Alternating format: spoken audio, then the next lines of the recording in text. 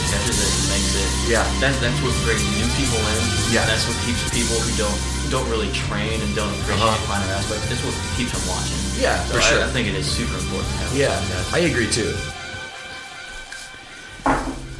Is this thing on? I think this thing is on. So you guys are just going, so I just started it. Are you ready, Joe? Sensei Joe? We're already talking about it. Yeah. We're just having fun. Yeah. So hug up to this thing here. We got I'll stay back for mine. we have a very special podcast guest, as they all are. And it's not just Sensei Joe this time, right? Everybody's special. You're special every time, but we have Mr. Ben Powers. Mr. Ben, what's up, dude? What's happening? So, wow. So we were just talking about. You guys are just talking about what here? You were just saying that. Like kind of different styles in MMA. So you've got guys who are like really wild, creative types and super, super fun to watch. But if they don't bring a real high-level strategy to the fight, that they're creating awesome, like highlight reel finishes all the time, but never quite getting up to that champ level. But then you've got the guys who are incredibly methodical, really precise, that just can't generate enough viewership because they're not interesting to watch someone just pick you apart methodically. If you don't train, if you don't appreciate the finer aspects of that precision, it can be really, really boring to watch. Yeah. Oh, by the way, this is the Art Fight podcast. Okay. All right. We're talking about creative fighting. Perfect. Yeah. We talk art and we talk fight. That's right. Well, yeah. I mean, you see, like and even if you are a high level combatant, competitive. Combat sports person, like you look at like what Mackenzie Dern just did, and it was like, okay. And for those who don't know, Mackenzie Dern is a sort of highly acclaimed jiu-jitsu master, and she just kind of made her way to the UFC. But man, is it a different game there? And what I think is so interesting is that people just automatically just talk about, if this fight goes to the ground, then it's over, which is generally true. But they just totally forgot about the connective tissue between people. Talk about people, they're strikers or they're grapplers, but they forget about the wrestling in the middle and the fact that if you can't get someone to the ground, then you're not going to be able to use your best tools. So that's sort of an example, I think, of like her experience, and what we saw the other night was definitely sort of something like that, where it's like you could tell she didn't have a full strategy or approach. I think she just assumed she would be able to get some basic trips done or something to get somebody down, like whatever her small vocabulary is for that, and just thought it just would end up there somehow. And then when it just wasn't, it was like way awkward. Right. Yeah. Because she's pretty. I mean, I think a lot of people were noting like her sort of awkward striking and stuff, which is kind of true. But she was very aggressive too, which was kind of good in a way. Like she's not afraid to try. You know what I mean? I think a lot of people, if they're lacking those skills, they'd be shy about even attempting. They'd just be like, when do I go to the ground? You know what I mean? Yeah. Where she's like barreling forward, but unfortunately, because she's not necessarily highly skilled at that, she's also getting picked apart. And then, like you say, the worst part was not really that because people are, her striking so terrible. It's like, that wasn't the bad part. The bad part was every time she got into a clinch, she couldn't do anything. You know what I mean? That's really where it was bad. Yeah, you know? And needless to say, sounds like she did terribly. She won, which is always great. Right, but, sure, because she eventually did get her down, and then we did see, holy shit, she's like a fucking wizard genius. Things started to go fast. So what was your take? So obviously, Ben, you're here because you are a jiu-jitsu practitioner, among other things. But I was just curious, what was your take on what you saw from her when it was only got down to the ground for like the last minute of the fight or something? Pretty much, right? So that's the most frustrating thing, is seeing people who are really, really good at one aspect of MMA and they're not able to take the fight there.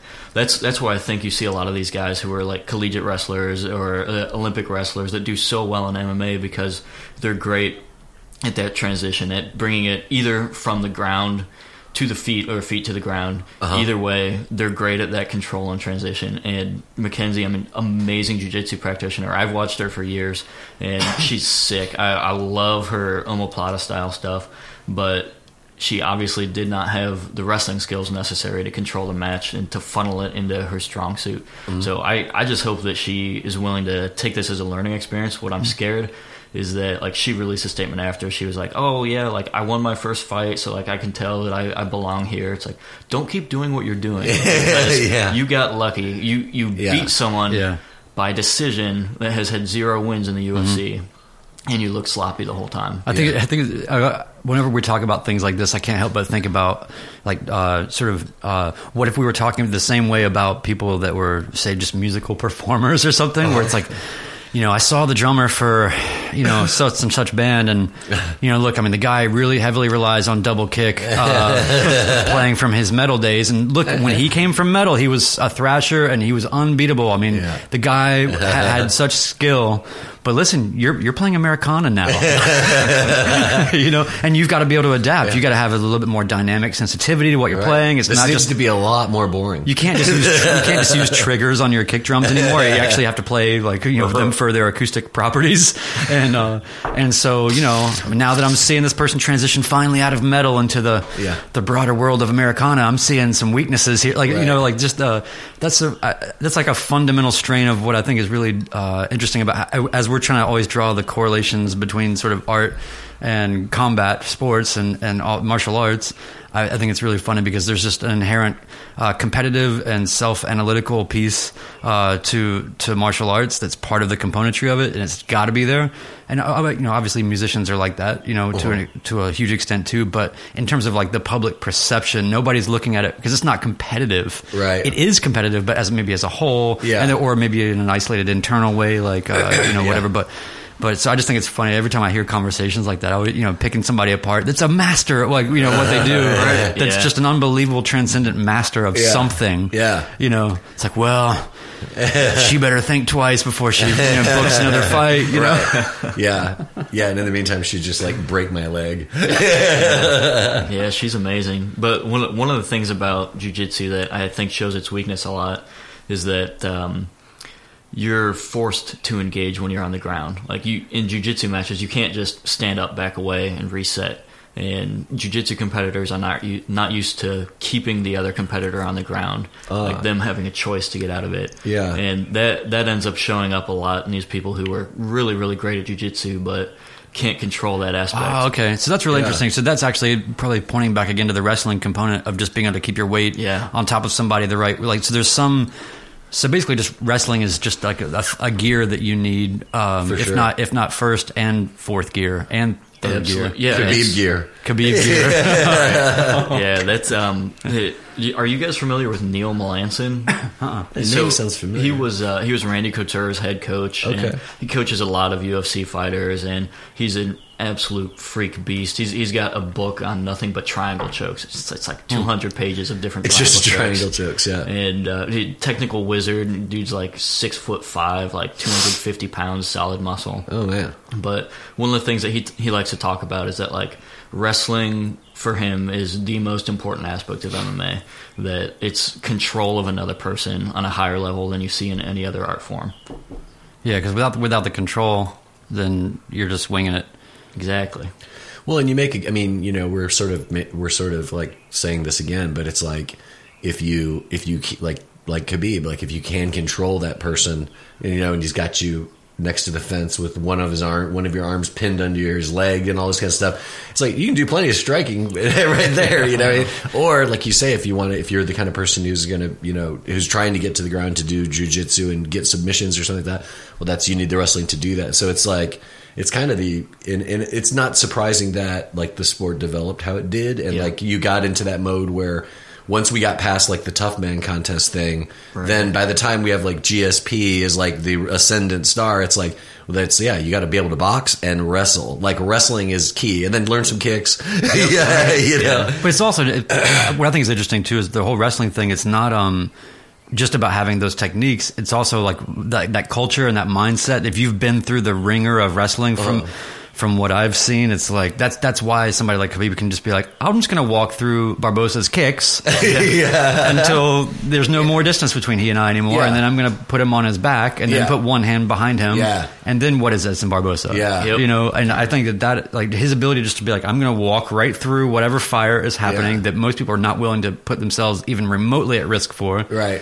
Just I'm going to walk straight through it. It's kind of like a hot coal sort of exercise in a weird way. Like he does that.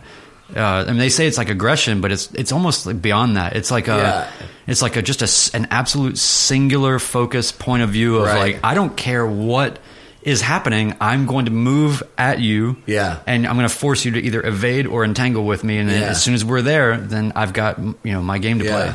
And there's nothing about wrestling that's easy. Not to, I mean, obviously all these things are difficult, but like say somebody like Muhammad Ali or something like that whole style is set up to maximize his gifts, so that he can do what he does as well as he can do it. And then also to frustrate yours, you're not going to be able to hit me because I can do these things. I'm fast and I'm pretty and all this stuff, So it's set up to do that. Where like with wrestlers, it's like it's all just hard. You know what I mean? Yeah. The whole thing is hard. So I think that's part of where that comes from. Is it's just like, oh, is he going to kick me a bunch of times? Okay. Yeah. But like a striker is like trying to think, well, how can I keep him from kicking me? How can I stay out of the way so he can't kick me until I decide to hit him, and then he won't be able to kick me? Yeah. And it's like, whatever. Fights is hard. Khabib is not worried about, I need to really, I mean, I guess he has to an extent, but I don't think he's obsessed with people's timing or getting anything like that. I mean, he's just sort of like, he probably knows, I would imagine he has some basic sense of like what other people's sort of tells or whatever they are, how their hips are going to be if they're going to or whatever the little things are. But I mean, I generally gather. I mean, it may just be one of those things where it's just this is what it looks like. Yeah. But in fact, it's totally opposite in reality. But it looks like he's just like, I'm just going to walk right through all your fire, and I don't care. So disciplined with it. Like that's what I love most is that a lot of times, especially like with a guy like Barbosa, you're going to be scared shitless of getting within range of those.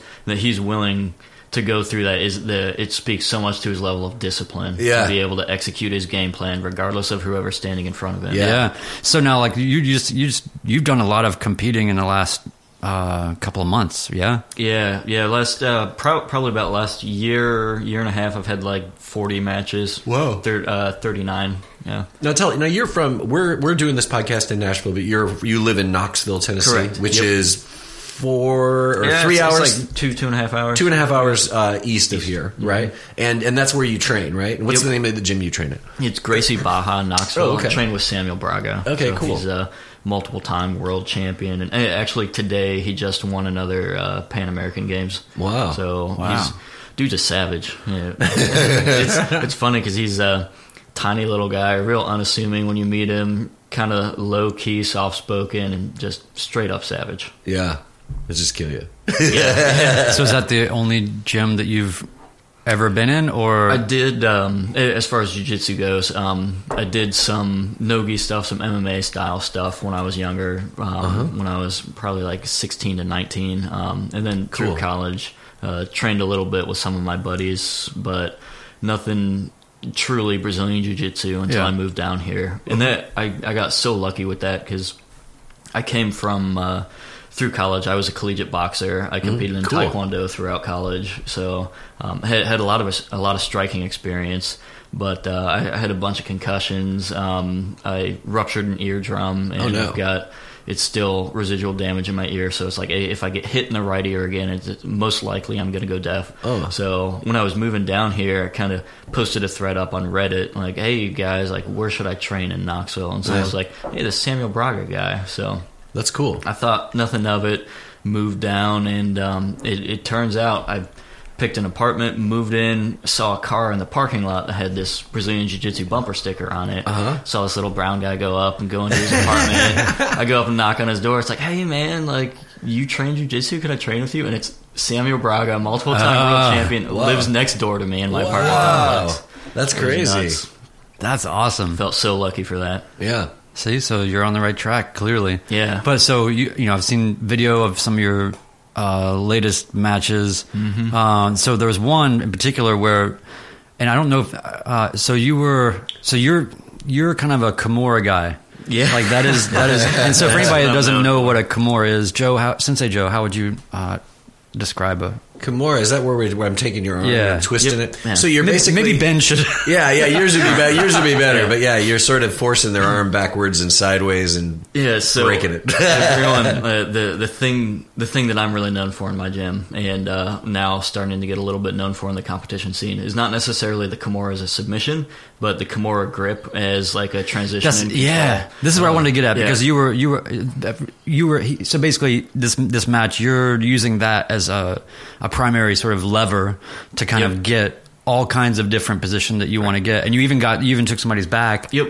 Yeah, I do. Transition that all to the time. Somebody's back while holding, sort of fighting for a Kimura at the same time. Yeah. That Kimura grip allows you. I like to think of it as like the center of like a coordinate system. When I've got that Kimura grip, I can move all the way around their body and use that to kind of relocate myself. Exactly. So it's awesome. That's because cool. I get the grip and everyone's like, oh man, I'm going to defend this Kimura, and suddenly I'm triangle choking them from the back, or finishing like I've with that, I take the back a lot with it, and a lot of times what I'll do is I'll catch it from half guard, catch that grip, and then let them pass my guard, and use the Kimura grip to flip them over and take their back, and it always catches. And is that the thing? I mean, like if somebody feels that, oh shit, you've got the grip on my arm, you're going to fucking break my arm, is that the first thing they're going to try to do is escape from your?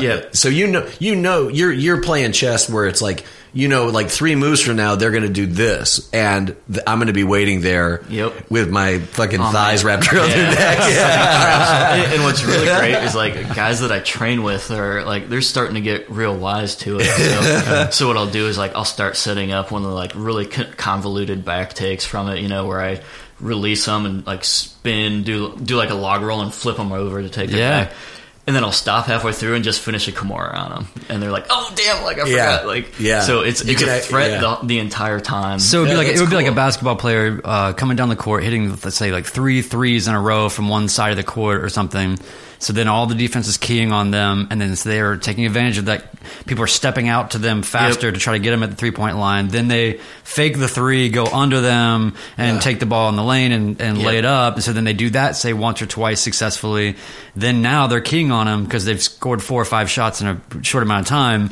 But so they're having success, but it's predicated on, I started making threes, like the bread and butter stuff first, or just picked a spot to start really, creating attention from, and then using that as a distraction to kind of get other things done. And then you can probably sequence that into like, okay, I hooked them on stepping out to my threes. Now I've got them over committing to my threes, and now I'm just laying it in.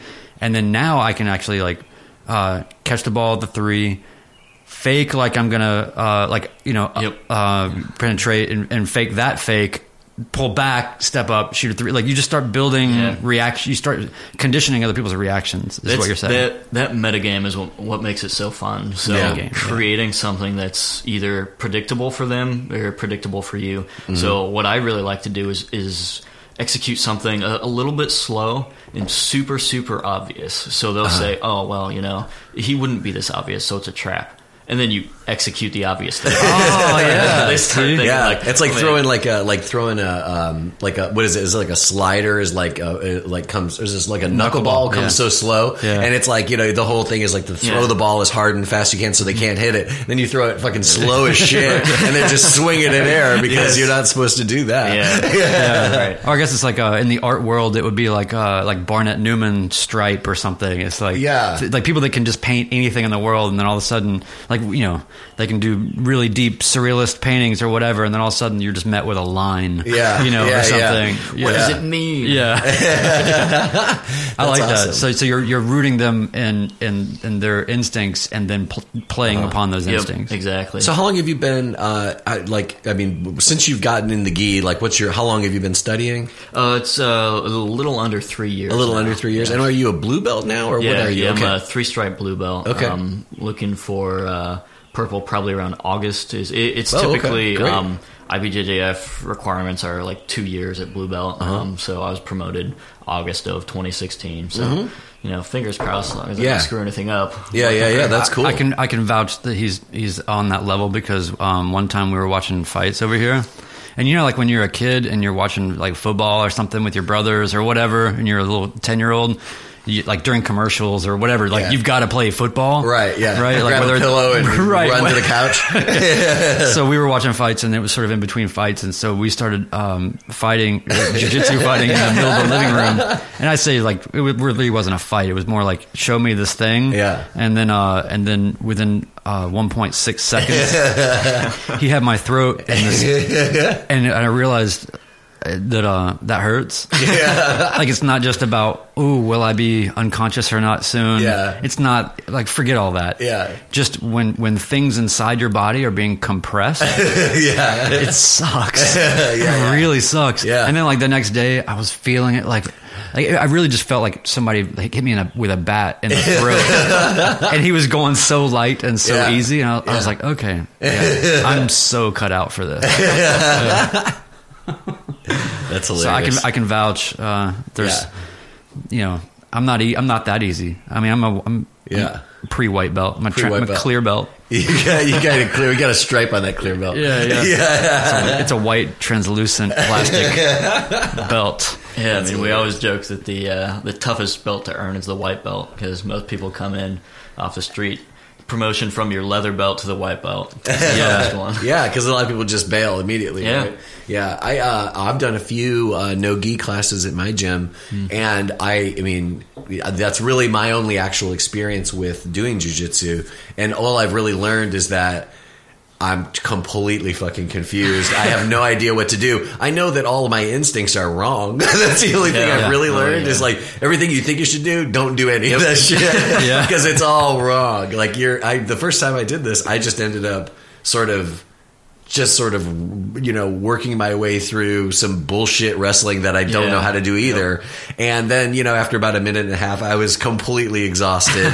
And then the submissions began. And I just kept getting, over and over, somebody just be crushing me. And I'd be like, please stop crushing me. So when you're training, like, and you're training, say, with somebody who's far less skilled or totally new or whatever, is there anything in the training where you actually let people succeed so that they can put those paths together? Or is it something where is there something about it that's intrinsic that you don't do that? No, you do want to play, you want to let it get to that point, because if I come out there and take like a day one white belt and I just try to tap him as many times as I can, as fast as I can, it's not really helpful for either of us, because for me, I'm not working on developing anything because his reactions are not correct yet. He hasn't even learned how to defend himself. Yeah. What I'm doing is just whatever I want. It's basically just drilling submissions on him. Yeah. Right. It's like a lawyer litigating against an infant. Exactly. It's ridiculous. And for them, they're not learning anything.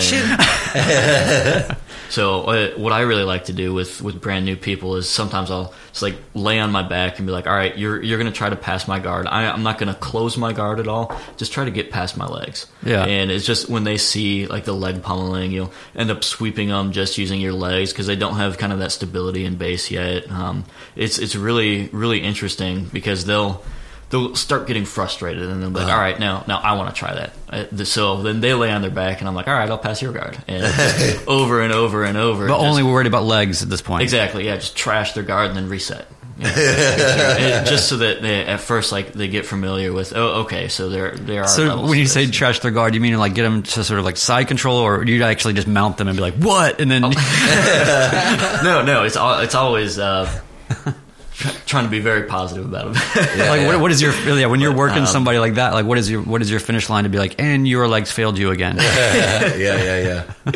Yeah, there's no easy way to say it to someone that you're terrible. Have you ever seen somebody come in or trained with anybody where they're very low level, but it's some sort of amazing instinct that they have for it or something? Yeah, actually, just last week we had this guy walk in. He's like, "Hey, this is my first class. Never done it before." He's coming from some town for a few months because his town got like hit with a hurricane or something. So he's just in town. He's like, I figured I'd do something new, so I'm here for jiu-jitsu. He's in med school right now. Absolutely brilliant guy. And I was like, all right, we'll play around a little bit. And I was like, man, your instincts are phenomenal. His base is incredible. He like, I put my hands behind my head and was like, I'm just going to play with him with my guard. And I almost got my guard passed because his instincts were so good. I wasn't ready for it. When you have guys who are like really, really intellectual, when they're watching what other people in the gym are doing, you'd be amazed at how quickly they can pick it up. And the other thing is like just general kinesthetic awareness. Yeah. So one of the great examples of that in the jiu-jitsu community, there's a guy named Gio Martinez. He's a black belt under Eddie Bravo, and Eddie Bravo is Tony Ferguson's jiu-jitsu coach. Right. So he's a legend in jiu-jitsu. And so this Gio Martinez guy, he came in as a professional breakdancer. So just his body awareness was incredible. Flexibility was amazing, and he earned his black belt in 3 years, and he was just destroying guys. I can see breakdancing, actually. That's a funny thing. Like, I can see breakdancing, for whatever reason, being like a really quick way to...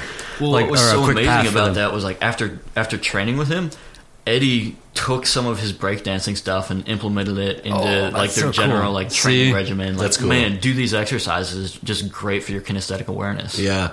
Well, that's one of the things that, like, when I say that, you know, the one of the first, you know, big takeaways of trying to do some jiu-jitsu, I mean, to this, you know, to the description I just gave, it's like the biggest takeaway for me was I didn't expect to be so fucking confused. Yeah. And it's very confusing because you're like you say, you're in this 3-dimensional space trying to understand where this other person's body is moving in relationship to your body, and where you're moving your body in relation to their body. And it's like, and it's not all visual input either. Yeah, right? no. Exactly. I mean, a lot of times you can't see anything because this guy's got your head under his arm or something, so you're having to just to find it. You know what I mean? Yep. And it's definitely, you know, it's very confusing. I mean, even striking can be very confusing, but it's a little bit less so, I think, because you're not so tangled together. You know what I mean? Yeah, I think the mental stimulation of jiu-jitsu is what makes it like so addicting for so many people.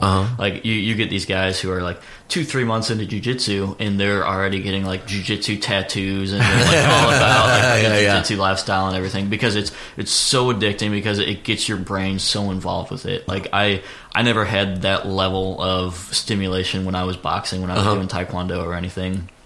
Just the complexity of it makes it incredible. And one of the things that John Danaher uses to describe it is, it's like you're trying to solve a puzzle that's constantly changing by creating a puzzle for your opponent to have to solve. And you want your puzzle to be harder than his, and you want to be able to solve his faster than he could solve yours. Oh, wow. So it's super, super convoluted. Right. It reminds me in a way of like I haven't done a lot of rock climbing like outside, but I've done a little bit of that. But I really got into climbing in gyms, and then I didn't really feel like completely motivated to go out and climb on real rocks. I just enjoyed the workout, and I enjoyed the fucking puzzle of it all. You know, and it was like, that was to me was like the thing that I loved most about climbing was just like, you know, you get strong and your arms look great, you know, all that stuff's wonderful, but, and you know, sort of like, you know, people who climb are generally a pretty cool group of people. But the thing I loved about it was like, you know I can climb this route. There's no reason why I shouldn't be able to, but I get to this crux here, and I don't like. What if I cross my legs? What if I grab onto that? What if I double on that hold and then do this thing or whatever? And it's kind of the same way again too, because when you're rock climbing, you have these instincts to just like, your first instinct is just fucking muscle your way through it, right? And then your next instinct is to like close your eyes because you're falling, you know. But it's kind of the same thing where it's like, it's not about like being real strong. So it's a little bit. I mean, that's a part of it, but a lot. It's really about putting your body in the right position, determining how you need to move, so that 4 moves from now I've got one hand here and my foot there, but I know that if I get to there I'll be good to finish the route, but I don't know how to go from here to there. That's why I love gym climbing so much. My brother's gonna kill me for this. My brother climbs all the time. He's actually got a rock climbing wall in his garage. Like he builds like a little 2-story rock climbing What's wall. the address? This sounds great. That does sound great. Well, it's up in Ohio, but if you guys are ever in the area, definitely let me know. He's got the largest mountain in Ohio in his garage. Yeah, it probably is. It's fucking, you got to take a little oxygen up to the top of his gas station or garage. But he's all about like the outdoor climbing. But I love the gym climbing because it is puzzle aspect. You know, right. It's like you That's have the part to of it solve that I like. this, right? And somebody's laid it out obviously with all these things in mind. It's a very high level. Yeah, it's more of a game, you know. And when you're climbing outdoors and stuff, it's like that game aspect is there, but it's not as much. Right. You know what I mean? And I just want to play the silly, colorful game. Yeah, like I like playing. We would play a game called Add-On, where you would start from like one particular position and you just add one movement from there, and then the next person goes to the same starting point.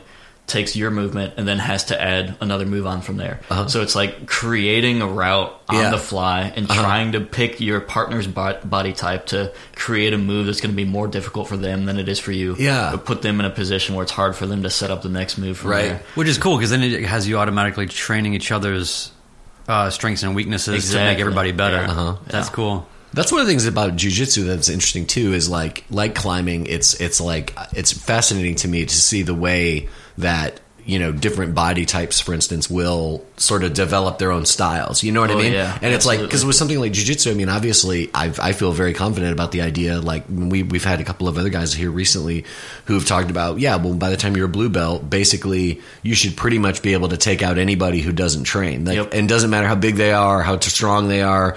I can choke that motherfucker right now because they just don't know what they're doing. You know what I mean? And I think that, or submit them or whatever. But I think, but the thing that's interesting about it to me is that you know, that applies for, you know, that applies for the 50-year-old Anthony Bourdain. He can do it, right? You know, and the 20-year-old kid, he can do it. You know, the little girl who comes here after school, she'll fucking tear your throat out. You know what I mean? And it's like I think it's really interesting the way that, you know, and like you say, like, you know, you got into using this certain grip, and that's become this central part of your game. But somebody else, it's like, oh, they're like the fucking sweep master, or they're the fucking rear naked choke guy, or whatever, because of, you know, their body, their brain, you know, because of who they are. And that like expression of who they are comes through eventually, you know. Well, and so that, and I would love to talk a little bit about Ortega's fight, because to me that's a great example of that. Where, I mean, so you're pressing this Kimura issue on everybody and kind of using it as this attractant, but you know, but that allows you, as we kind of talked about, to either you can still just, maybe your odds of finishing Kimuras are better than ever because people think you're just using it to transition to something else. Yep. And then you're just kind of playing back and forth on that. But once you've got their attention on anything, then you're up the ladder a little bit because you've got something that you can kind of play with, or one of those points on the climbing wall that, you know, it's all the same kind of thing, right? And then, Brian Ortega, Frankie Edgar, obviously legendary Hall of Fame striker, primarily, and wrestler.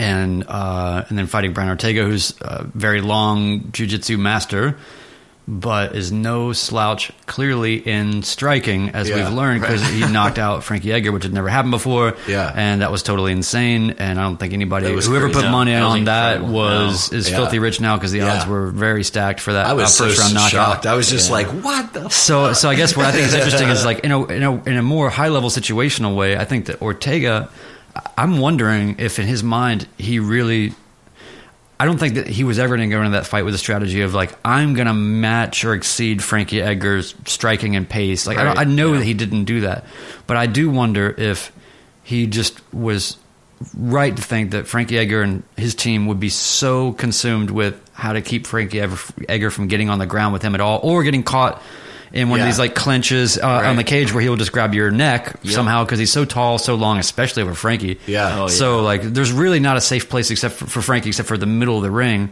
So what an interesting choice, just, I think, from a strategy standpoint, and just as a matter of maybe just testing yourself or being ready for it or whatever. But Ortega is so transcendently better than anybody else in jiu-jitsu that he's going to run into that.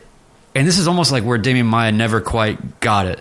But like Ortega just, I think he actually really, because you never saw him grabbing or trying, like he wasn't even trying for it. Exactly. He wasn't even trying for it. And so then he's just standing in the middle.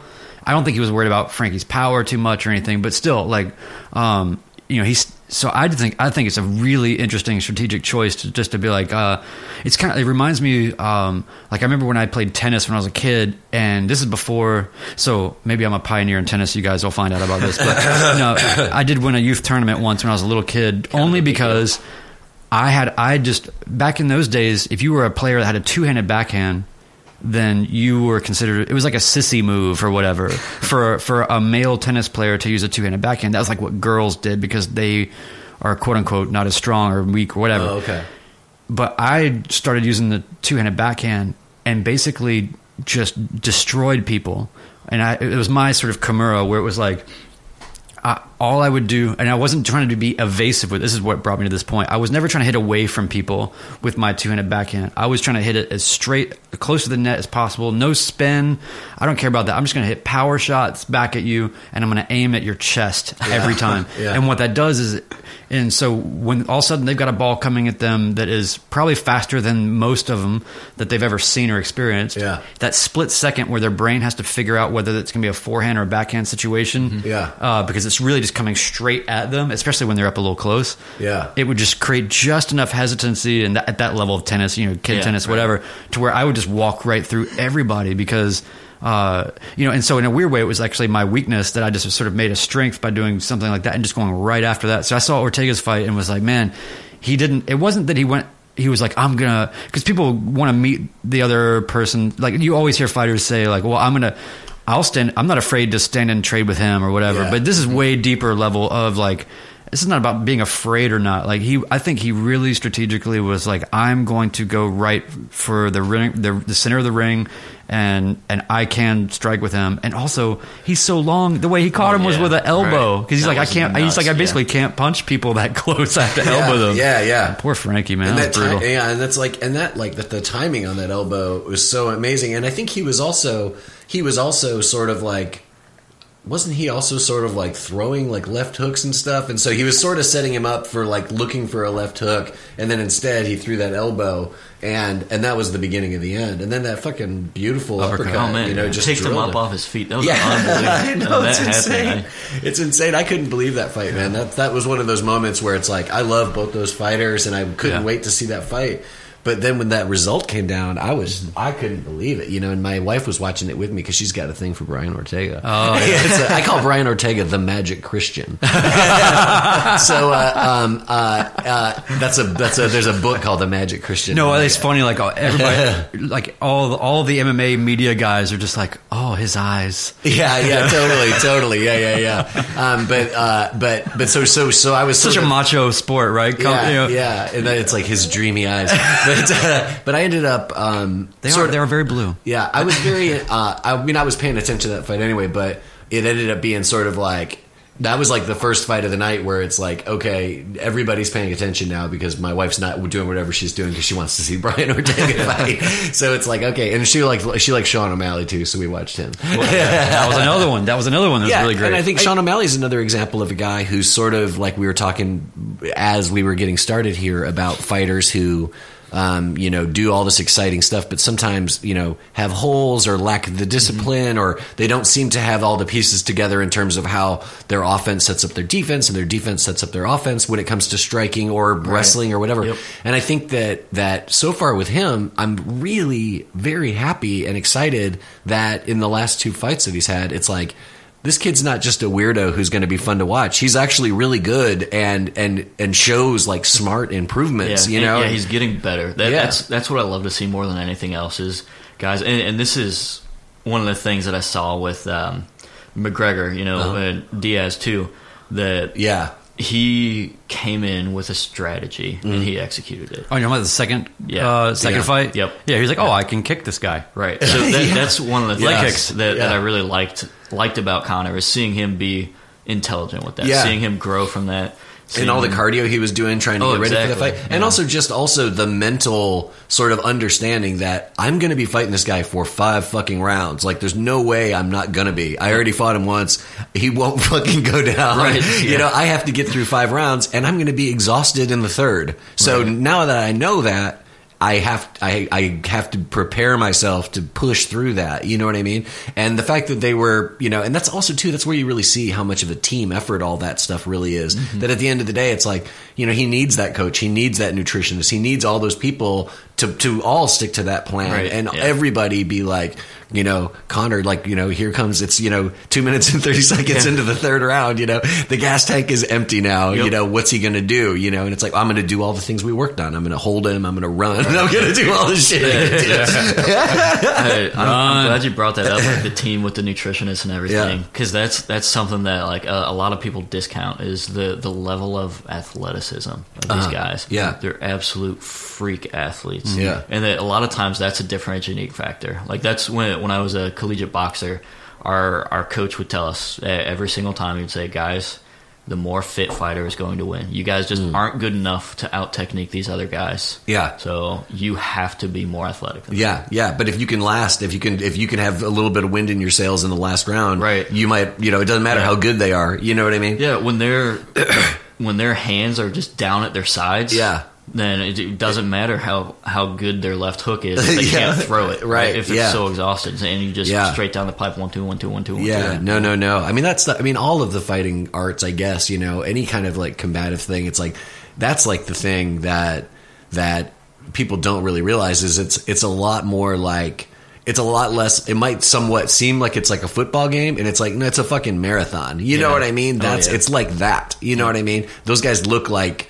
Like somebody like Jose Aldo. It's like, he looks like a fucking marathon runner for a reason because he can do this endlessly. Exactly. Just go, and that result that's where it's happening. It's good if your arms are strong. It's good if your hands are fast and all that stuff. But when it's all said and done, it's like, can you keep doing it or can't you? Right. You know, muscular endurance and continued force production. Continued force production. This is a continued force production. Continued force productions present. And also too, back to the coaching thing, I wanted to say, like when we were talking about, the whole spatial, aspect, I can't remember the kinesthetic sort of spatial aspect to that.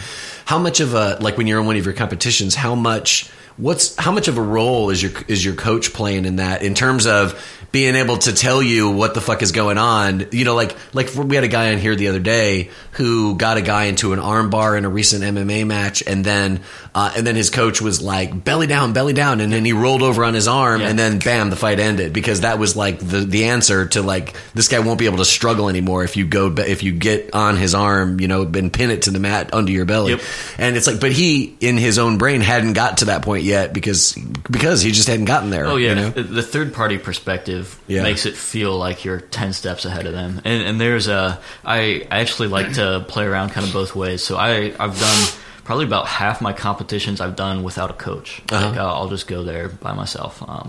And when I've got a coach there, I can totally listen to exactly what he's saying, execute step by step. Yeah. He sees it. He's 9-time world champion, so he knows exactly what to talk me through, and I have no problem executing that.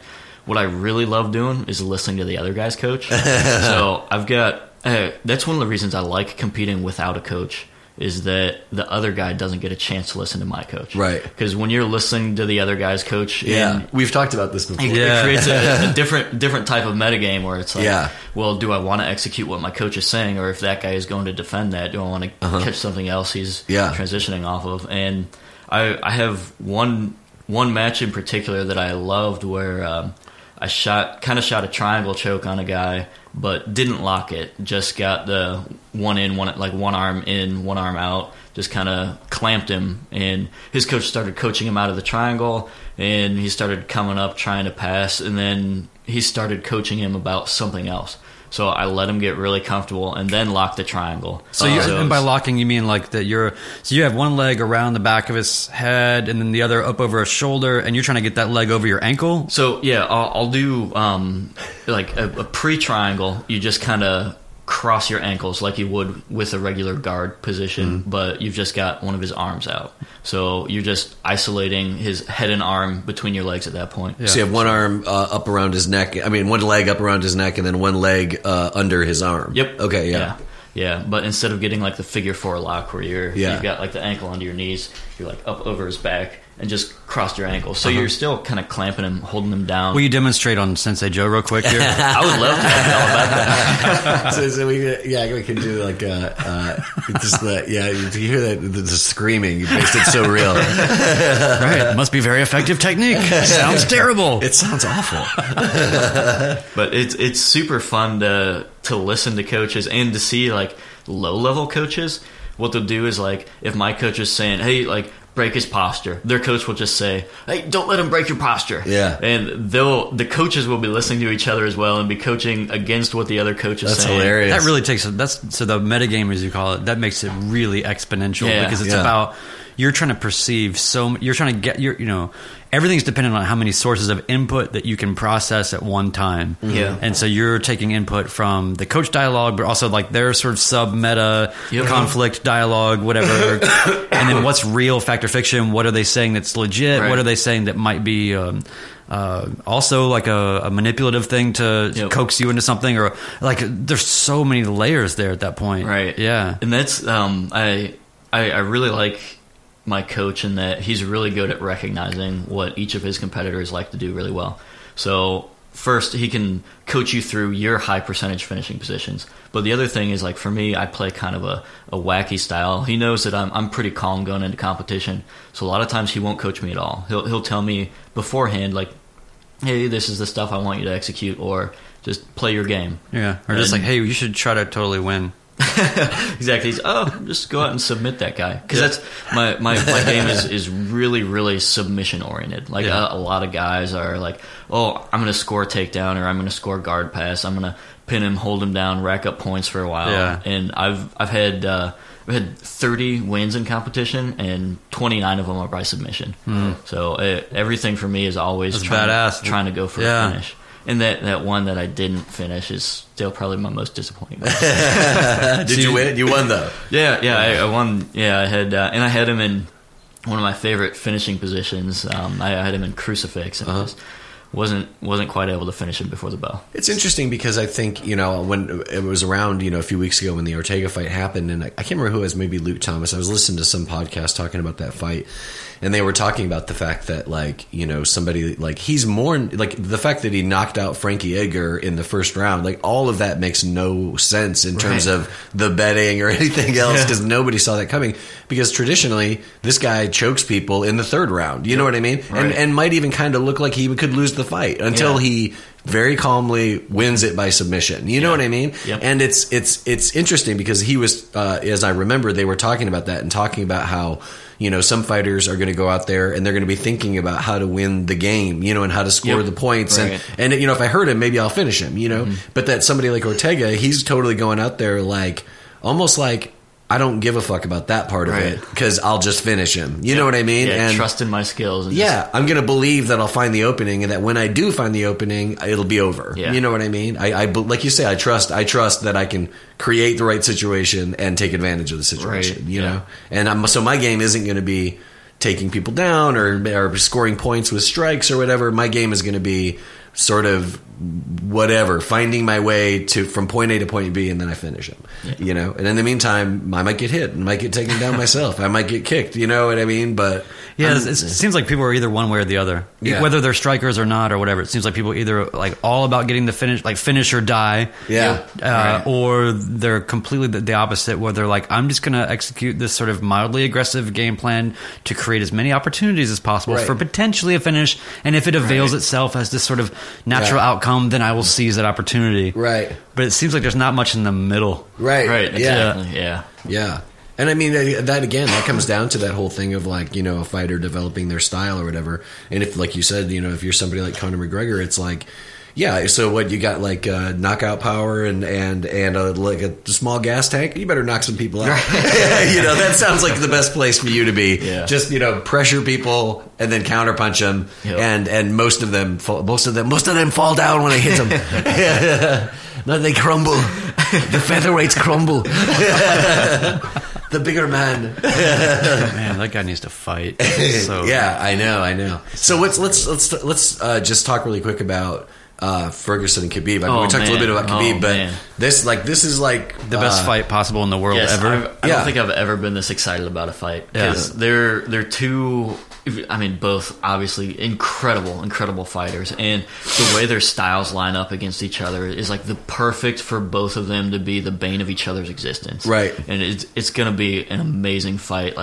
Tony's such a savage, wild striker, and his jiu-jitsu game is so slick, and he's really, really good off his back, and Khabib is really, really good at putting people on their back, keeping them there and smashing the shit out of them. Yeah, and in Tony's who was his last fight against? Kevin Lee. Yeah, that's right. Yeah, and in that fight, I mean, you saw not only is he, like you say, on his back, not only is he dangerous with his jiu-jitsu, but he threw fucking crazy elbows off his back. His elbows are nasty. And so it's I mean, can you imagine, you get this guy on the ground, and the first thing that happens is he starts punching punching you or elbowing you in the face. Right. You know, makes you not want to be there. That's a really interesting point, though. It is because people are going to oversimplify it as like Tony Ferguson's striking against Khabib's wrestling, and that is like a really binary sort of low resolution way of looking at the beauty of that challenge for both of them, because there is all that entanglement space in the middle. And what you have to look at on the ground, and these guys are perfect examples of this, is look at the ground as like ground fighting instead of grappling. That it's not just positional advancement. It's not just pinning, holding down, and going for submissions, but there's a striking aspect involved with it. And Khabib plays that game so well in that he's not looking through like the traditional hierarchy of positions. He's not like getting them on the ground, like passing their guard, getting the side control, holding them, pressuring, getting the mount, finishing from there. A lot of times he'll get them on the ground, he'll get them in their half guard, and what he'll do, what I love that he does, is he will actually like lock his legs around their half guard. He's got them pinned there. You see a lot of these guys that brutal. You see with their legs stuck together. Exactly. So like they can't get up. That's it's always up against the cage too. Exactly. Oh man, you just watch their eyes slowly, just the energy and the hope drain away. They want him to pass their guard because they've got a better chance of escaping his side control than they bucking do or doing. Their You own can't buck somebody that's just latched onto the tops of your thighs with their So you get a lot of guys like they get to the bottom of the mount and like they're getting smashed for a while, but they end up escaping.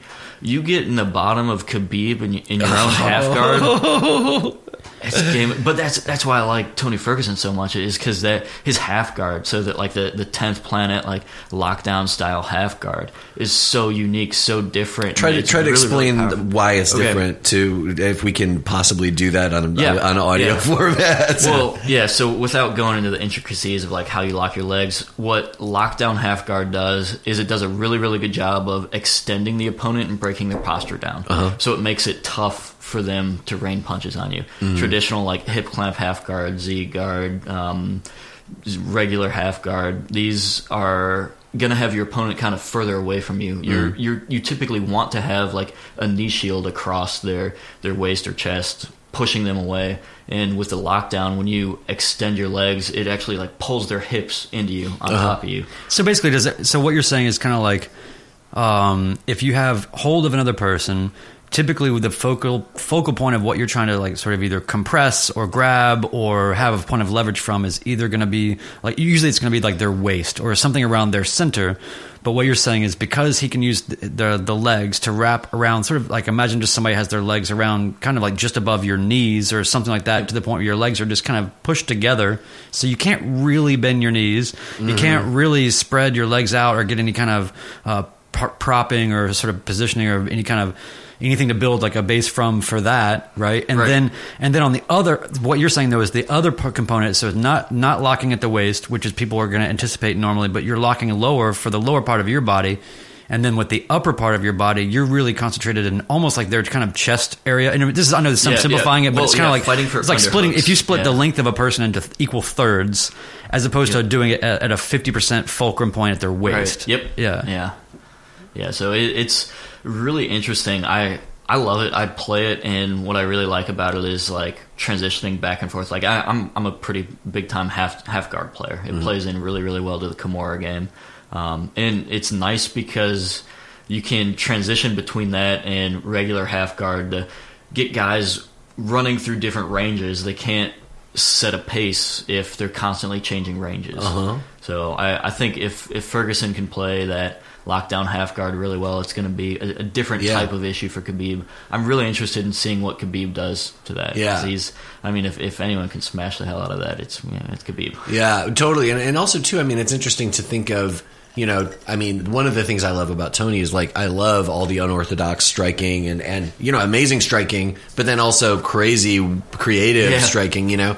I'm really into the way that he can do that, but then he's got the whole Snap Down City thing where he'll also basically take as fighters attempt to close distance with him, he'll often catch them in what, you know, just for the sake of argument, like what amounts to like a headlock position where they're looking down and he's getting snaking his arm under their neck, and he's doing like a guillotine or a Darce choke or something like that. And it's like there's no reason why when Khabib is closing that distance, there's no reason why Tony won't catch him with something. It could very well happen. That's what I'm kind of interested in. Is like Tony's got one of the slickest darces in MMA. I love his darce. Yeah, tell people what a darce is. Like, just if we can do that. You're doing a great job with this, by the way, because this shit's very complicated and it's hard to describe. It's the same mechanic as the triangle choke that we talked about a little bit earlier. So what you do is you lock their head and one of their shoulders, basically, in between your arms. You feed from the arm side. You feed your arm deep, and then kind of figure four your arms. You put your arm that's feeding under their arm to the side of their neck. You put that palm on your bicep, or ideally all the way around to your tricep, to make it nice and tight, and then wrap the other arm over their back. And what you do with that, it's almost like an I Dream of Jeannie sort of, like a arms folded. A little less pleasant. Yeah. So you'll be dreaming soon, though.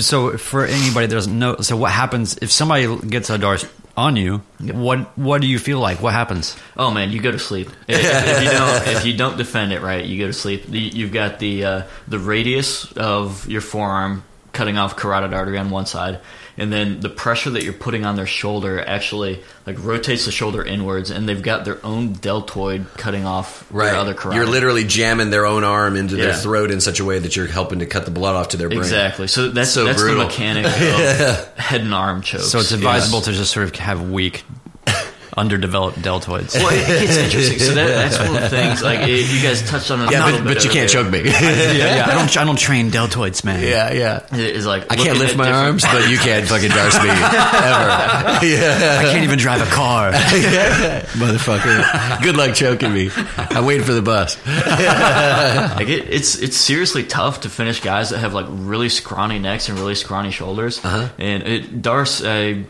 think. The way the darce mechanic works, if you finish a lot of topside darces, it's still not too bad to finish really scrawny guys. But if you've got the really scrawny guy in a standard triangle choke, you've got long legs. Like I've got long, lanky legs. It's tough to finish scrawny dudes with those head and arm chokes. Yeah, because you just can't squeeze it tight enough. Exactly. Or the people like lumbar that are just people that have no neck.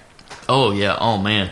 I had a guy in my last tournament like that. I locked 2 triangle chokes on him, and he just shoulder in broke through it. I had to Kimura him, and he was 225, not all muscle. He was a thick dude. Had a real hard time trying to triangle that, like he said. So can I ask how much you weigh? 170. 170. So this is such a fucking rudimentary question, and I should probably know better. But when you're going to one of these tournaments, is it just by belt only, or is there some kind of weight range of any kind? No, there's belt and weight class, and some of the nogi tournaments instead of belt, it's just like advanced or expert division, or like novice division or whatever. Right. So some of them you'll do what they call an absolute division. So in absolute, there's no weight class. So you just compete against just skills against whoever skills. shows up. Catch weight, catch them all. Like I had a guy that was 320 in one of those, and I ended up catching him with a Kimura. I was stoked on that.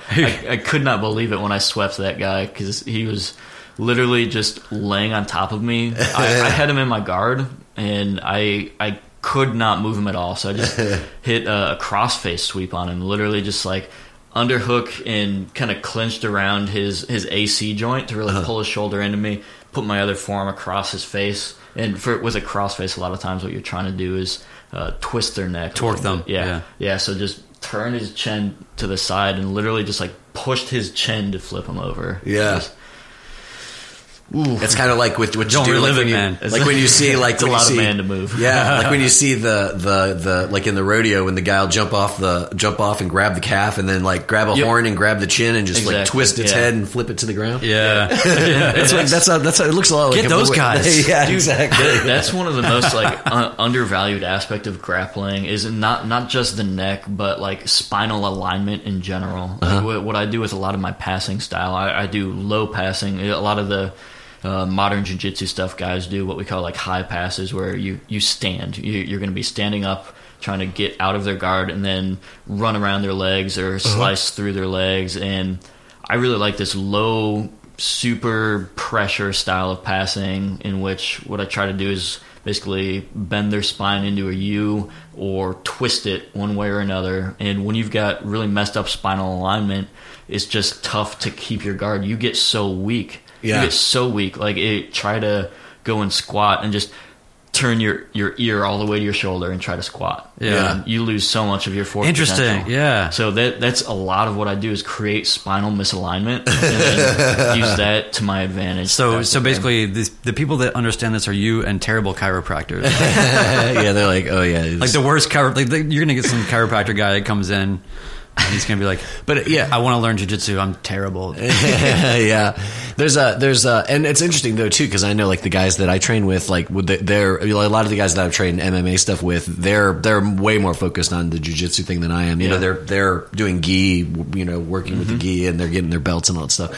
And those guys, I mean, like, you know, a lot of those guys are like, oh man, I went to the chiropractor this weekend. It was great. You know, so a lot of those guys, like you end up, I mean, it's people do, this is part of the game. It's you get your back torqued out and all that stuff happens. What is the deal with chiropractors? Because my opinion is, if they're not doctors, why do they try to act like doctors? Why do they wear, like, you shouldn't, I feel like you should have more humility in the chiropractor world. I think those guys should not wear, I know some of them are like kind of hip and they wear just like regular clothes, but like you see those guys in like white jackets. You're not a doctor. Yeah. just be a healing practitioner. I think a lot of people just don't trust someone if they're not wearing like the white lab coat. Yeah. But so like, is chiropractor, is the trade of that legit or not? Have you ever been to a chiropractor? I have, just once. It was absolutely phenomenal. Really? Yeah. I would. I don't doubt that 10 out of 10. I recommend. I don't anyone. doubt that it's like an incredible. Like I'm sure it feels great. Yeah. My theory is that unless you're really specifically developing the muscles that allowed the lack of spinal alignment to sort of happen, then by just forcing your bones into that position doesn't necessarily mean that they'll stay there. Right. And then you're sort of in a position of like being dependent on some level and not thinking Right. about more Yeah. specifically what you could do. Yeah. Do they go through that and be like, hey, here's some torsion sort of exercises or something, or like would they just go in like That's one of the hammer things and that- chisel you back that's into one of the shape? things that I didn't like about it was that it was like, all right, so line everything up. If you want to come back next week, for the alignment. And I was like, no, I'm not. I'm not looking to do like routine maintenance with you. Yeah. It's like, set me straight once. I got something that's really tweaked, set that straight. And then I'm going to go do yoga. Man. Right. I'm going to get my own shit worked out. Yeah. Have you been to a chiropractor, Sensei Joe? I've been to a chiropractor. Have you ever been a chiropractor? I've never been a chiropractor, but evidently I could be one.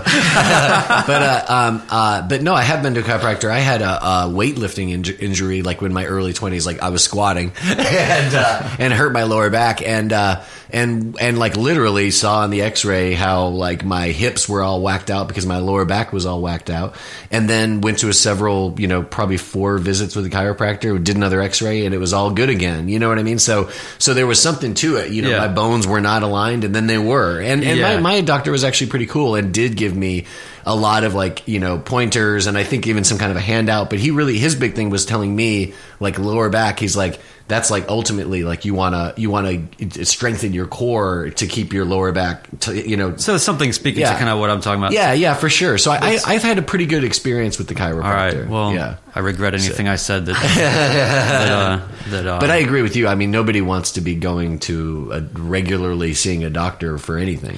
I have a weird trust issue with anything that's medical that is next to a subway. You know what I mean? Yeah. Where's my doctor? My doctor's kind of all on her own. She's like over in a little plaza. That's kind of why it freaks me out. Like the Vanderbilt healthcare stuff. Now they've got these places that are in shop. They've taken over all these shopping centers in Nashville where they have like out clinics, whatever. Right. Like at the old 100 Oaks Mall kind of thing. Right. Yeah. And it's actually really great because convenient, super convenient, actually high level of service. You can get all this diagnostic stuff done there. It's not like you're just at some bandage place, Right. They can do real, x-rays and all the other things. And so I think it's really cool, but it just there's something that freaks me. Like even the place that I go to, I think it's next to a sushi restaurant. I just feel weird. I don't know. I feel like medical things should not be near like rent. Like what if a Chuck E. Cheese opened up next to it after the sushi place or whatever? Like what do you do there? My doctor's next to Chuck E. Cheese. I went to one of those eye doctors at the mall. I had so I tore my cornea. Training. Yeah. Like Somebody didn't cut their nails. it was actually a gi dragged across my eye. Oh. like right across my eyeball. Yeah, Perfect. Really, really unpleasant. So that happened like 8 months ago, and when it healed, apparently it didn't heal right. So I had this small rough part on my eyeball, and this was just a few weeks ago. During the night, apparently my eyeball attached to the back of my eyelid because it had this rough spot. And when I opened my eye in the morning, it just peeled back a layer of my eyeball. Super excruciating. I was screaming. Okay. Like, can we just pause there for a oh second? my God. That is the absolute worst. Waking up, like you hear stories all the time, like I woke up and this happened, or whatever, or this woke me up. Yeah. That is 100% the worst.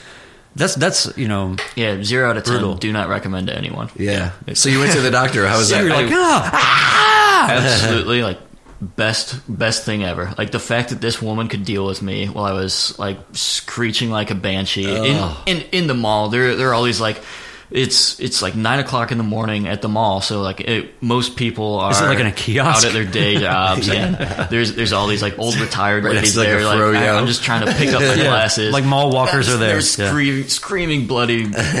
Oh man, it was terrible. But her patience was incredible. Oh, cool. The fact that they deal with small people all day long, man. Yeah. Yeah. Something That's special true. about them. So Yeah. shout Then out, you could get shout a- out to you the get a- eye get a place in soft Knoxville. pretzel. Yeah. I wish I remembered the doctor lady's name. 'Cause I'm sure she's probably I couldn't listening. open my eyes, so I never read the sign. But No, that's a trip. I had when things go on with your eyes. It's like if you have something painful happening with you, because I had uveitis, which is like a weird sort of an autoimmune kind of random thing that can just appear in people briefly and then it goes away. But it's actually like a third something leading cause of preventable blindness. wow. Oh, wow. But it's like this thing where your body thinks for whatever reason that your eyes are infected or under attack in some way. And so as an autoimmune response that is irrationally triggered in your body, it sends all these white blood cells to your eyes to fight what it is thinking is going on and like in force. But what in turn happens is your eyes, like I got to the point where it was so painful and it was so just overbearing that I remember like having my head down and there was just a constant stream of like, it wasn't like tears, it was just like water leaking out of my eyes like a spigot because my eyes were just so wrecked. And then so here's the thing, so then I had to wait through the weekend or whatever to get the proper like eye doctor person, like the real deal guy.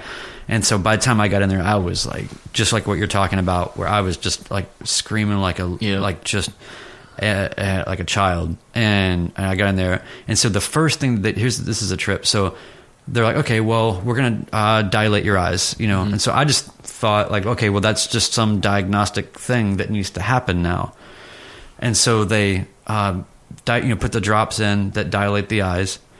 And then the next thing that happens, like immediately the pain starts to like get a lot better. It still hurts incredibly bad, but immediately I can feel a difference. But they're like, okay, so your eyes are going to be dilated for the next week. Yeah. Yep. I had the same thing. So they usually every other time I've had my eyes dilated, it's for 3 or 4 hours, and things look really psychedelic for a while, and then it's over, and it's sort of like fun.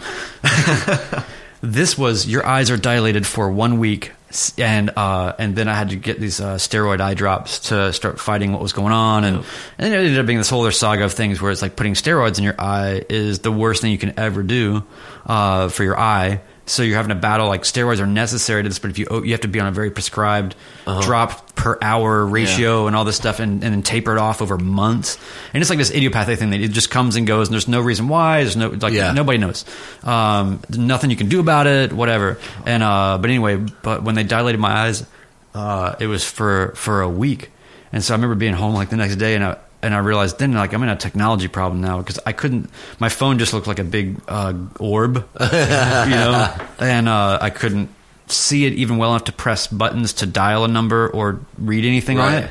And so it was sort of like, oh shit, I don't even have a phone. Like, I'm blind at home right now and have no way to talk to anybody. Yeah. So that was interesting. But anyway, so like things with the eyes that hurt really, really, really bad. Atrocious. I was at the drugstore when we were getting those eye drops, and they were like, these eye drops are like the little tiny bottles, like $350 with health insurance. Yeah. You know, some crazy shit. I don't know what it is.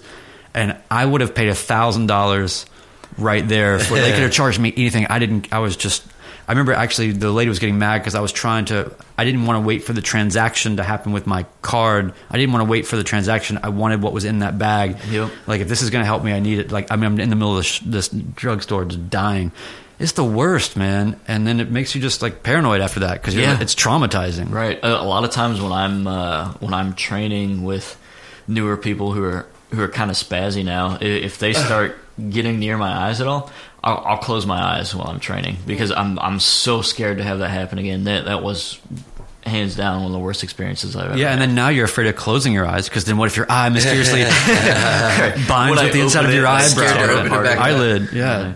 I'll just have my eye removed if that happens again. That was terrible. It's such a bummer. But there was like, Winklejohn and people like that were just, Oh, that's right. Yeah. People their eye damage was so bad they just stopped doing what they were doing. Yeah. It's nuts. It's apparently in this fighting thing you can get hurt. Yeah. What? So do you have any injuries that you don't want your competitors to know about? Much less would you mention here? Yeah, I've got I have a torn labrum that I've been competing with for about a year now. Oh wow. I've got a popped tendon in my left ankle that still gives me a hard time. I've had a torn MCL. That one was bad. That one was bad. And a number of other like ruptured tendons and stuff that it happens. But I like. This is gonna sound weird, but I really like training injured because it forces me to play something besides my A game. It makes you develop a style, and it makes you become like hyper aware of that injury. Like when I snapped my ankle, I would go in, I wouldn't put an ankle brace on, and I wouldn't tell anyone that I had anything wrong with my ankle because it was like, I need to be able to prevent them from getting in a position to attack my ankles. So it really drives a different level of mental engagement when you have something that you're aware of having to voraciously avoid getting into that position. Yeah. And it's really driven a lot of breakthroughs for me from a technical standpoint. The way to move my body to prevent them from getting to a certain thing. And sometimes it happens like mid-match, you tweak something, you have maybe they throw on a wrist lock and they don't quite finish it, but your wrist is sore as hell and you can't use it, you can't make grips. So it's how can I adapt now to be able to continue to attack them? Yeah. So that's life metaphor right there. Ultimately, I mean, that's what we're all trying to do here. It seems like, so like when you're in a place where, so that you can get wrecked in one way or another, keep fighting. It's not that you're injured. It's just that they've rendered something kind of useless for the next couple of days. Yeah. In that moment. Yep. Yeah. That'll definitely happen. That happens. I mean, that's probably one of the toughest things for people to get used to when they start competing is they don't realize, like, when you're training in the gym, everyone's like, "Oh man, like I go hard. It's I'm ready for this." It's different when you compete. These people are going 100%. They don't know you. They don't care about your safety. They're doing everything they can to break your body before you break theirs. So that level of intensity causes other types of injuries that you don't have in the gym environment. So would that be a reason also too why it's unfortunate that the belt system is kind of abused in a lot of ways, where there's not a lot of parity in terms of belt levels, from what I understand, right? Yeah, so you could be in a competition with somebody that doesn't care about you, that really shouldn't be where they are, but they're unwieldy because they're not as experienced in some way, and it's one thing to get hurt by somebody that went after you with a really nice set of techniques and just did it and accomplished it, versus somebody that's just like whatever, one of us, like going to anybody. I've noticed in a lot of competitions that like the best team will always lose to the worst team in the league. You know what I mean? Because they play down to the level of what's going on. But also people get hurt like crazy and those kind of things because the levels. so different that there's just unwieldy shit going on. One of the most difficult skills to have is to control someone that's incredibly spazzy and be able to prevent yourself from going to that level. So a lot of guys have kind of an ego problem. When someone ups the intensity, you want to up the intensity right back at them.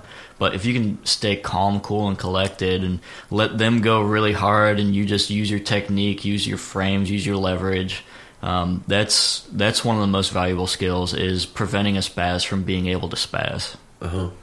As a response. Exactly. Yeah. Based on either ego or just because you're not being just aware enough. You're just following. Right. You're at that point. You're following tempo, which is never going to. Yeah. And that actually probably does happen more in the gym than it does in competitions, because you'll have guys that that you train with every day, and one of them decides to turn it up a notch on you, and you're like, well, I beat this guy all the time, so I'm gonna take it up a level on him, and soon you're both going 110%, burning out your grips, freaking on everything, hurting people around you, in the face. Yeah, and it's really tough not to escalate. So what like on average, if there's some median, how hard are you going? 50%, 70%? I know it's very situationally dependent, but I'm just saying as a rule, how often are you really at full 100%? Because my curiosity ultimately is about like gym versus competition, right? And how like you see, there's always people that, man, like in the gym he's amazing, but in competition, like he's just not got it, or vice versa. Yeah. So there's two things going on there. Like one, the intensity differential in the gym. I typically try to go about 80% of what I want my competition to be. So I want to be going hard enough. I want to be working really, really hard, but one of the things that I don't want to do is overcommit to something. Get to a position where maybe I've got a Kimura locked. They've got a really, really good grip defending it. Yeah, I could break their grip and finish the Kimura, but instead I'm going to transition to an armbar, or I'm going to step back and take their back from there instead. And that's what helps stay calm in competition, is if you're not used to being able to transition like that, if you spend all your time trying to go hard in the gym and you break their grip every time they have the Kimura defense like that, but they're not defending at 100%. They're not holding on with everything they have because this match is for a belt, then you're not going to be able to finish that when you get to the tournament, because you've never done it against someone who's truly resisting 100%. So if you're trying to go too hard in training, you're not going to be able to translate well to competition because of that. That's interesting. So there's a little bit more nuance to it. That's really interesting, because it's basically this opportunity for you, like, as opposed to falling into the trap of like, I'm going to power through this because I've got this grip, or I'm staged to make this kind of a finish, or to go for this finish. But if I run into, even just if the continuity of that finish is broken, don't like pause, reset, try to make an adjustment or break a grip or whatever to then sort of stay on that path. Just see those as just like, great, that's an opportunity to learn how now to get from that focus or point of view or body position or whatever to another place really quickly. Right.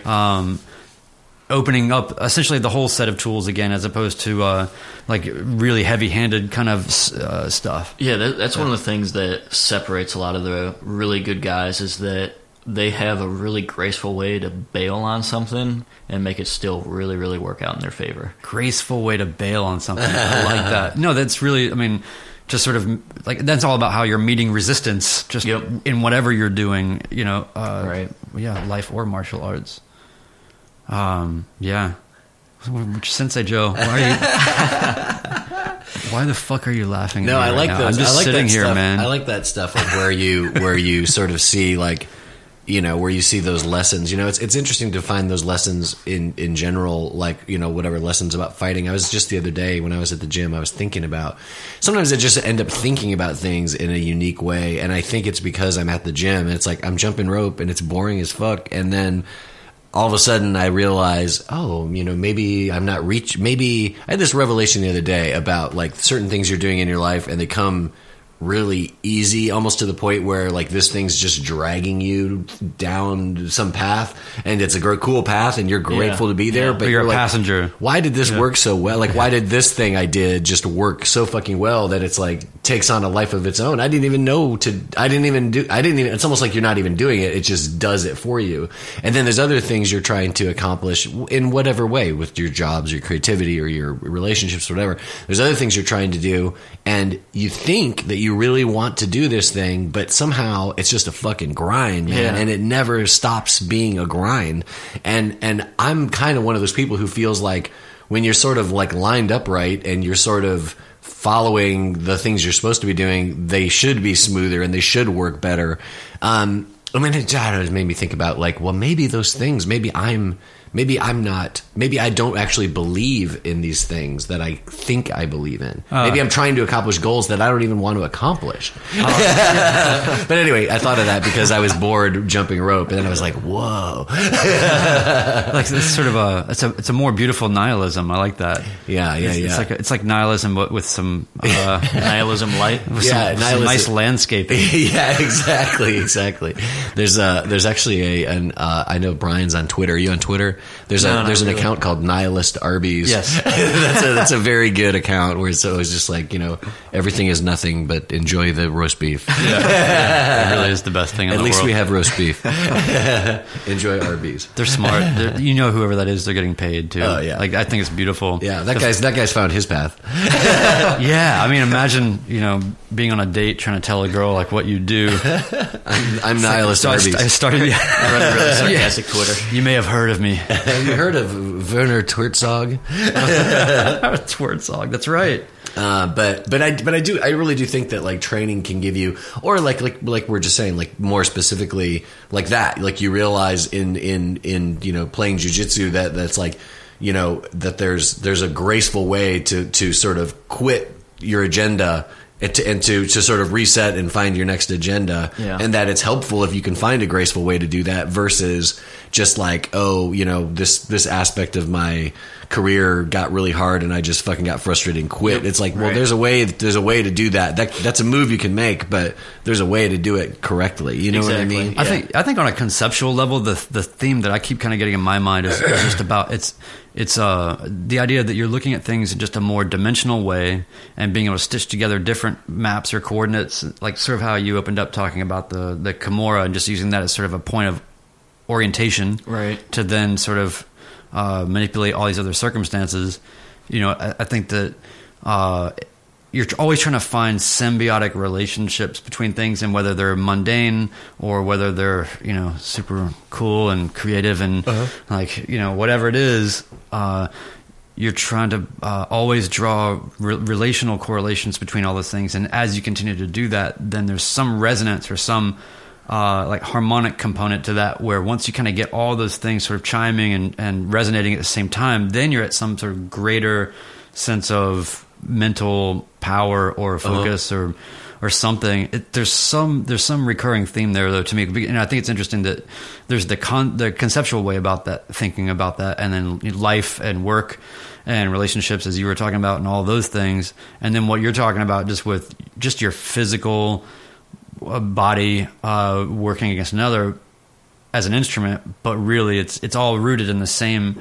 You have to be somebody that is willing to maybe snap an ankle now and again to do what you're doing, but otherwise it's all rooted in the same sort of puzzle or whatever that everybody's like trying to figure out, even in the most primitive ways. You think about, I don't know, should I send my kid to daycare or should I have a full-time job? I don't know. I'll have more money, I guess, but then I won't. I don't know. Like, you're just constantly weighing out all these interrelational problems and then trying to apply a solution based on the greatest truth that lies in any of those things. Like, so in the dilemma that I was just talking about, like maybe you're like, well, time with my kid is in person far more valuable than any of the other things to maintain this kind of status quo. So I'm not going to worry. Like I know.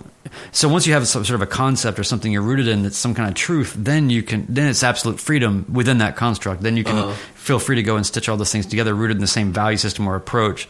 Yeah. And what I'm hearing, what you're talking about, is like, for everything that you're saying, it's never like, oh, this is an effective tool and I kicked this guy's ass with it. It's like, I'm going to press this button and see if it lights up, and then if it doesn't work, it's an opportunity to go the next thing, and an opportunity to go to the next thing, and those are all explorations you're doing to map more coordinates across that sort of interrelational puzzle that you're sort of solving. So it's kind of like, I'm not going to smash through a brick wall, to try to get to the other side. Like, I'll just use it as an opportunity to walk 7 blocks around, this way and come back this way or whatever. Yeah. And by doing that, I will have much greater sense of the lay of the land, the greater culture, the greater sort of nuances of what's around here. And I'll probably pick up a lot of stuff I wasn't even aware of, you know? So I appreciate that approach and all the things. Yeah. And that's tough for people to recognize, that there is almost always a less resistive path for you. So a lot of people come in, and for me, for jiu-jitsu, you get an armbar locked on someone and they're defending it. I'm gonna pull super, super hard on your arm until one of us tires out, and either I get your arm or you get out. And what you can do is just, well, shoot, if you're defending the armbar so hard, I'm going to transition to a back take, or I'm going to switch and wrist lock your hand that you're defending with, and then that lets it go so I can armbar. And a lot of people want to brute force through everything because, well, this is, I learned it like this once, so I have to make this work for me. Yeah. And a lot of times, people that trained for one career, and then just all of a sudden they're forced with getting out of college. Finally, you've done grad work, whatever, you've done all the things to get a doctorate or whatever the hell it is, and then you get out and you're like, I don't want to do this. Right. So then what? And that's brute force their way through it, or you can gracefully bail on it. Gracefully bail. Move to something different that works better for you. Dude, I'm gonna start a band. Graceful bailing. That's what you should call it. Do we have titles? We don't really have titles. We just say episode 10. Yeah, and then humans name that is not you or me. Yeah, maybe we say episode 10, Graceful Bailing with Ben. Graceful bailing. So, what are your next competitions coming up? I've got one April 7th. And this one I'm really excited about. April 7th? Yes. Do you realize what that is? Yes. Yeah. Do you realize what that is? That's fight weekend. That's Ferguson. Yep. Khabib and Rose Joanna. Yep. Oh, that's right, yeah. Yeah, so if everything comes to fruition, that could be one of the best days of my life. So Wow, that's going to be a busy one. Yeah, that tournament, if I win, I get a paid sponsorship to go to Worlds. So cool. That would be amazing. Where would that be at? California. Cool. Yeah. So that would be sick. Who would be the sponsor? It's called Tennessee Top Roller. Oh, great. Yeah, that's cool. It's a really new promotion that's trying to find a lot of the kind of unknown talent in Tennessee grappling. Because you've got a lot of really high level guys that because of the way the competition scene is, if they're not doing IBJJF tournaments, there are a lot of these dudes who are straight up killers who no one knows about them. So some of these smaller tournaments have been popping up, trying to bring those names to the forefront of grappling. Yeah, that's cool. Really, really exciting stuff.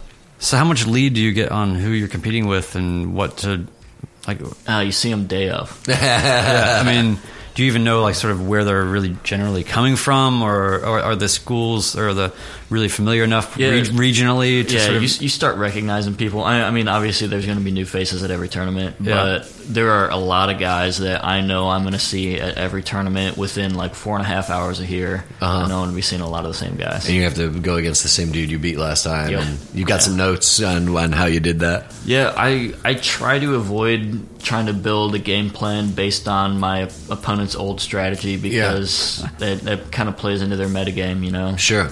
Metagame. If they're smart about it. Yeah, and if you're both blue belts going for it, you guys you're in the midst of learning so much anyway that 6 months later, developing game plans. You might not even be Mr. Kimura anymore. Right. Now I wasn't historically. When I got my blue belt, I had never Kimura'd someone. And I was like, you know what? It's embarrassing to be a blue belt and not know how to Kimura. So they went fucking all in. Yeah, I figured I'd just lost the wall. Man, it's awesome. Well, thanks for hanging out with us. Yeah, Ben. thanks for having me. It's been awesome. Sensei Joe, you got anything coming up? No, man. I've been just really busy. I've worked on some big art installations in town those last 2 weeks, And this week I'm just going to get my taxes done, and then I'm going to get back to my life. And then I'll feel like a person again. Yeah. So, it's been kind of a grind of a month. But you're rolling on Steemit. You got like remind everybody where they can find you. At Mighty Joe Nolan on Steemit, at Mighty Joe Nolan on Twitter, at Mighty Joe Nolan on Instagram.